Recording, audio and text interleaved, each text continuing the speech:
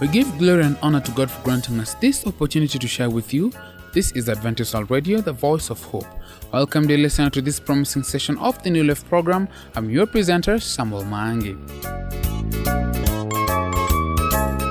Lydia Acheng is on standby with the Family Life segment. Today, she will talk about working with differences. Pastor Paul Ohonya will also be joining us during the Bible session to talk about the unpardonable sin. Akesha Singers will start us off with the song Yote Yawezekana. Enjoy.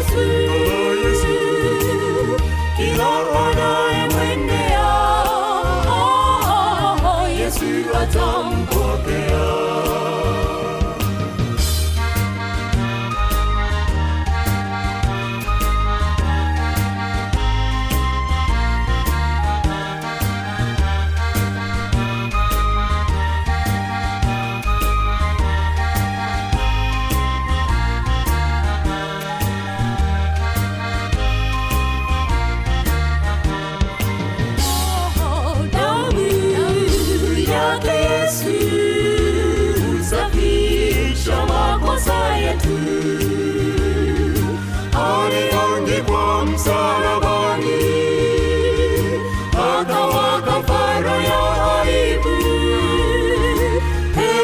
sikieni wito huu, njoni tumsifu Mwokozi wetu. Damu yake Yesu safisha makosa yetu, aliangikwa msalabani, akawa kafara ya aibu. Hebu sikieni wito huu, njoni tumsifu Mwokozi wetu. Yote yawezekana kwa jina lake Yesu. Kila anayemwendea Yesu atampokea. Yote yawezekana kwa jina lake Yesu. Kila anayemwendea Yesu atampokea. Yote yawezekana kwa jina lake Yesu. Kila anayemwendea Yesu atampokea. Kila anayemwendea Yesu atampokea. Kila anayemwendea Yesu atampokea. Kila anayemwendea Yesu atampokea. Kila anayemwendea Yesu atampokea. Kila anayemwendea Yesu atampokea. This is Adventist World Radio, the voice of hope. It is now time for the Family Life segment. Join me as I welcome Lydia Achieng.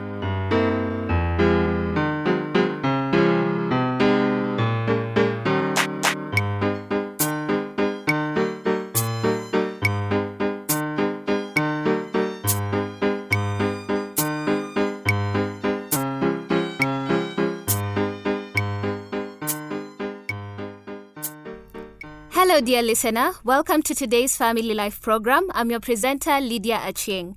Today, we're going to talk about working with differences. People have one thing in common. They are all different. Yes, indeed. And after we marry, we see those differences cause all kinds of problems.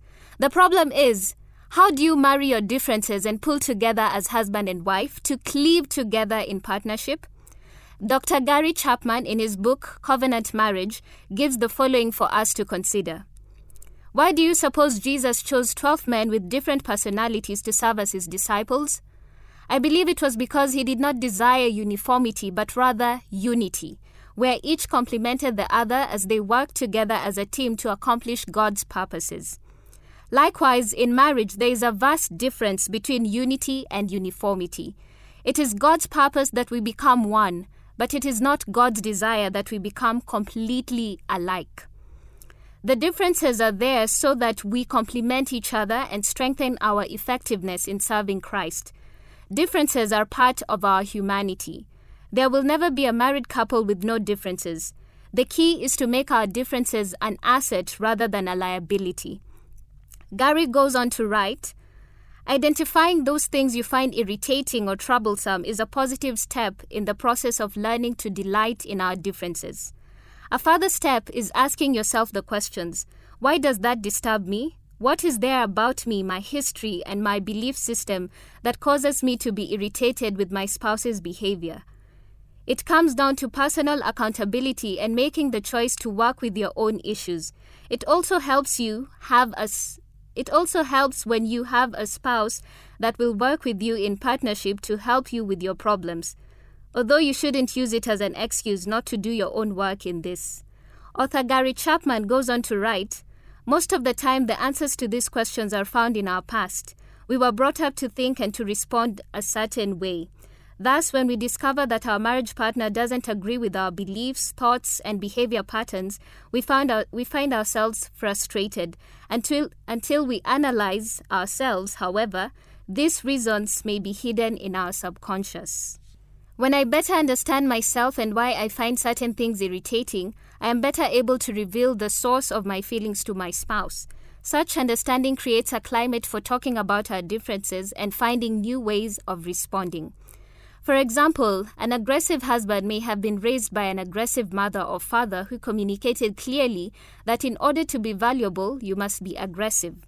If you let people walk on you, you are nobody. Is the emotional message deeply written within? With such a background, it's easy to see why this person is irritable. They don't want to be a nobody.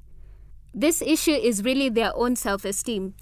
Such insight prepares the way for meaningful, respectful dialogue with the spouse as opposed to arguments that seldom lead anywhere. And then comes the difficult work of changing wrongful beliefs, embracing truth, and changing unhealthy behavior. Gary also writes, "The question to ask yourself is, why does this bother me?" Perhaps you're bothered by your spouse's taste for expensive things because you are reared to be frugal, and you feel that it is almost sinful to spend so much money. Perhaps you are raised in a poor family in which you lack the essentials of life, and you now live in fear that the same will happen to you and your children if you are not frugal. On the other hand, perhaps such display of expensive items causes you guilt because you feel others will interpret it as a display of materialism. The answer to why a difference with your spouse bothers you can be answered only by you, for only you can discover your inner feelings, which grow from your history and personality. Once you've analyzed your own thoughts and feelings about what irritates you and why, you're ready to talk with your spouse. One of the keys in good communication is using I statements instead of you statements. The purpose is to explain to your spouse your understanding of why you find their behavior to be troublesome. It is essential that you allow each other to be human, to have differences and to have feelings that arise from those differences. Difficulties that have developed from differences can be resolved if we accept the differences, stop condemning each other for being different, and focus instead on the difficulties that have arisen from our differences. Then we can find resolution. We will feel accepted as persons and not condemned for being who we are.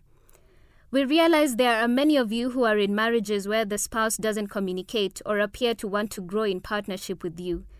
It may be out of fear or wanting to live life as they see it without desiring to change.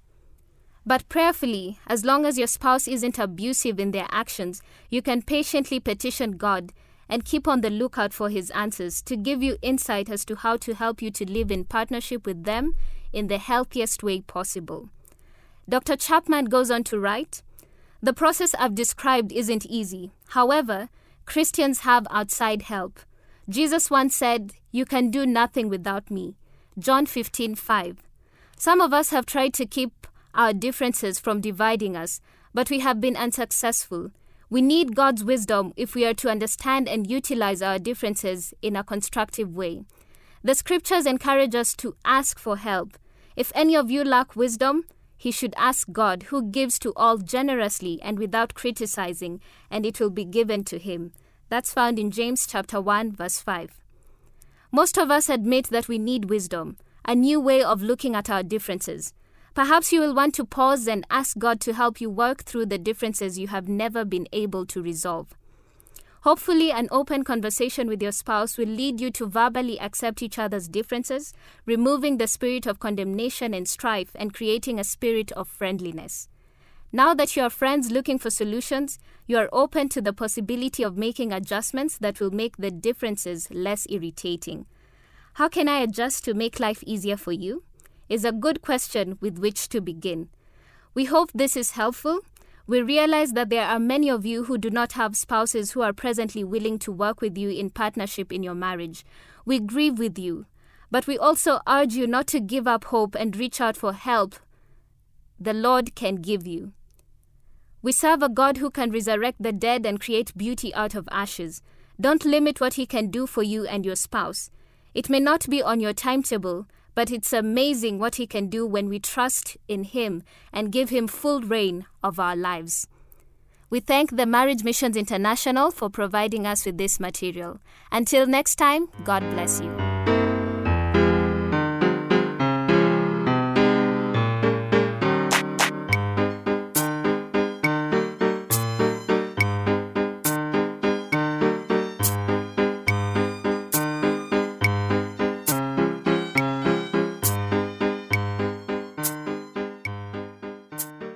We appreciate those who have given us their thoughts concerning this program.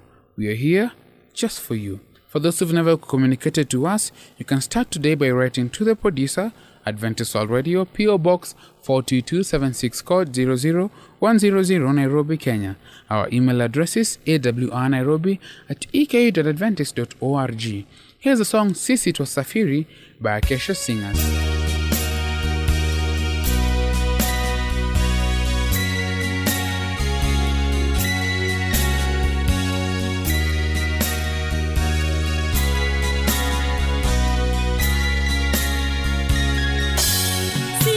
Sisi tu wasafiri kwenda mbinguni, dunia si kwetu, kwetu ni mbinguni. Sisi tu wasafiri kwenda mbinguni, dunia si kwetu.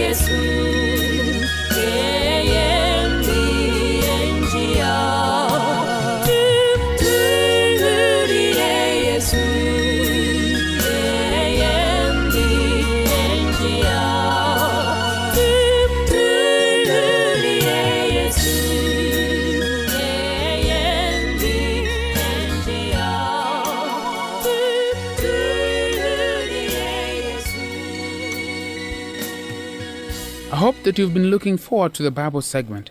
Join me as I welcome Pastor Wahonya.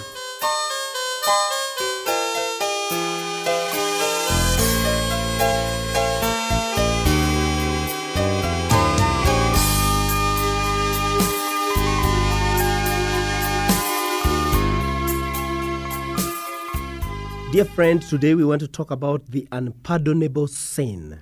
One day after the church service, a young girl, 9 or 10 years old, walked up to me and asked to talk to me. I took her arm and we went to a quiet corner of the church And with tears in her eyes and trembling lip, she managed to say, "Pastor, I think I have committed the unpardonable sin." Dear listener, there are many others who are just like this young girl. There is something frightening about the phrase unpardonable sin. It can lead us to picture an angry God shaking his head and saying, "This time you have gone too far." And many people are worried about passing the limits of God's grace and mercy. Remember, dear listener, the woman taken in adultery, that woman was sure she had gone too far. With a bowed head and a downcast eye, she silently waited for the stones to fly, only to be amazed to discover that the door of mercy was still open to her. She was condemned and condemned, for God still offered his forgiveness and power to her. In Matthew 12, verse 31, Jesus says, "I say unto you, all manner of sin and blasphemy shall be forgiven unto men, but the blasphemy against the Holy Spirit shall not be forgiven unto men." What then, dear friend, is this sin against the Holy Spirit? The sin that will not be forgiven men. One thing is clear, and that is that the unpardonable sin does not arise from the nature of sin itself. For verse 31 of Matthew 12 says emphatically that all manner of sin is pardonable. Therefore, dear friend, this is the fundamental truth of the gospel. God will forgive you your sins, whoever you are, and regardless of what you have done, as long as you come to him in faith and true repentance and asked for forgiveness in the name of Jesus Christ. To understand, therefore, the unpardonable sin, which is the sin against the Holy Spirit, and why God cannot pardon it, we must first understand the relationship of the Holy Spirit to the plan of God for saving mankind. Shortly before Jesus' crucifixion, he told his disciples, "It is to your advantage that I go away. For if I do not go away, the Helper will not come to you. But if I depart, I will send him to you, and when he has come, he will convict the world of sin and of righteousness and of judgment. And when he, the Spirit of truth, has come, he will guide you into all truth." John 16, verse 7, 8, and 13. The Holy Spirit, dear listener, is a witness for Christ to convict us of sin and to lead us into the truth. The Holy Spirit is the master helper of our soul's salvation. He not only convicts us of sin by speaking through our conscience, he also leads us to sorrow for our sins and gives us the desire to repent of and confess our sins. And after he has done that, he gives us power to live a life of victory from day to day. The reason that makes God, therefore, dear friend, not to give the sin against the Holy Spirit is because without the Holy Spirit, we would never accept Christ and walk in the light of the Bible. Without the conviction of the Holy Spirit, we would never repent of our sins. So, dear listener, I want to invite you today to open your heart for the Holy Spirit. Allow him to bring conviction of sin in your life so that you can confess them and receive God's forgiveness. Do not be like the little girl who disobeyed her mother by lifting the lid of the sweets container and helping herself. Yet when her mother found that out, she told her mother how sorry she was. But when the mother asked her to give up the remaining sweets in her sticky hands, she refused to yield. God is looking for the honest in heart, who will not only admit their guilt, dear friend, but who will give up their sin. Jesus is the penitent sinner's substitute. He bears the penalty of your sin, but he cannot be your substitute if you are not willing to repent, confess, and obey. Therefore, dear friend, confess your sins and give them up, and you will be saved from sinning against the Holy Spirit.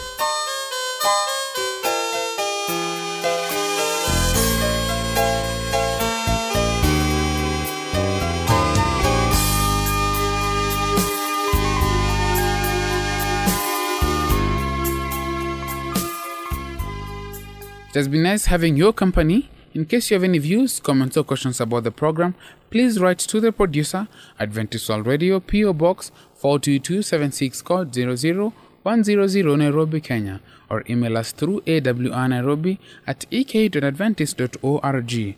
Until next time, I have been a presenter, friend Samuel Maangi.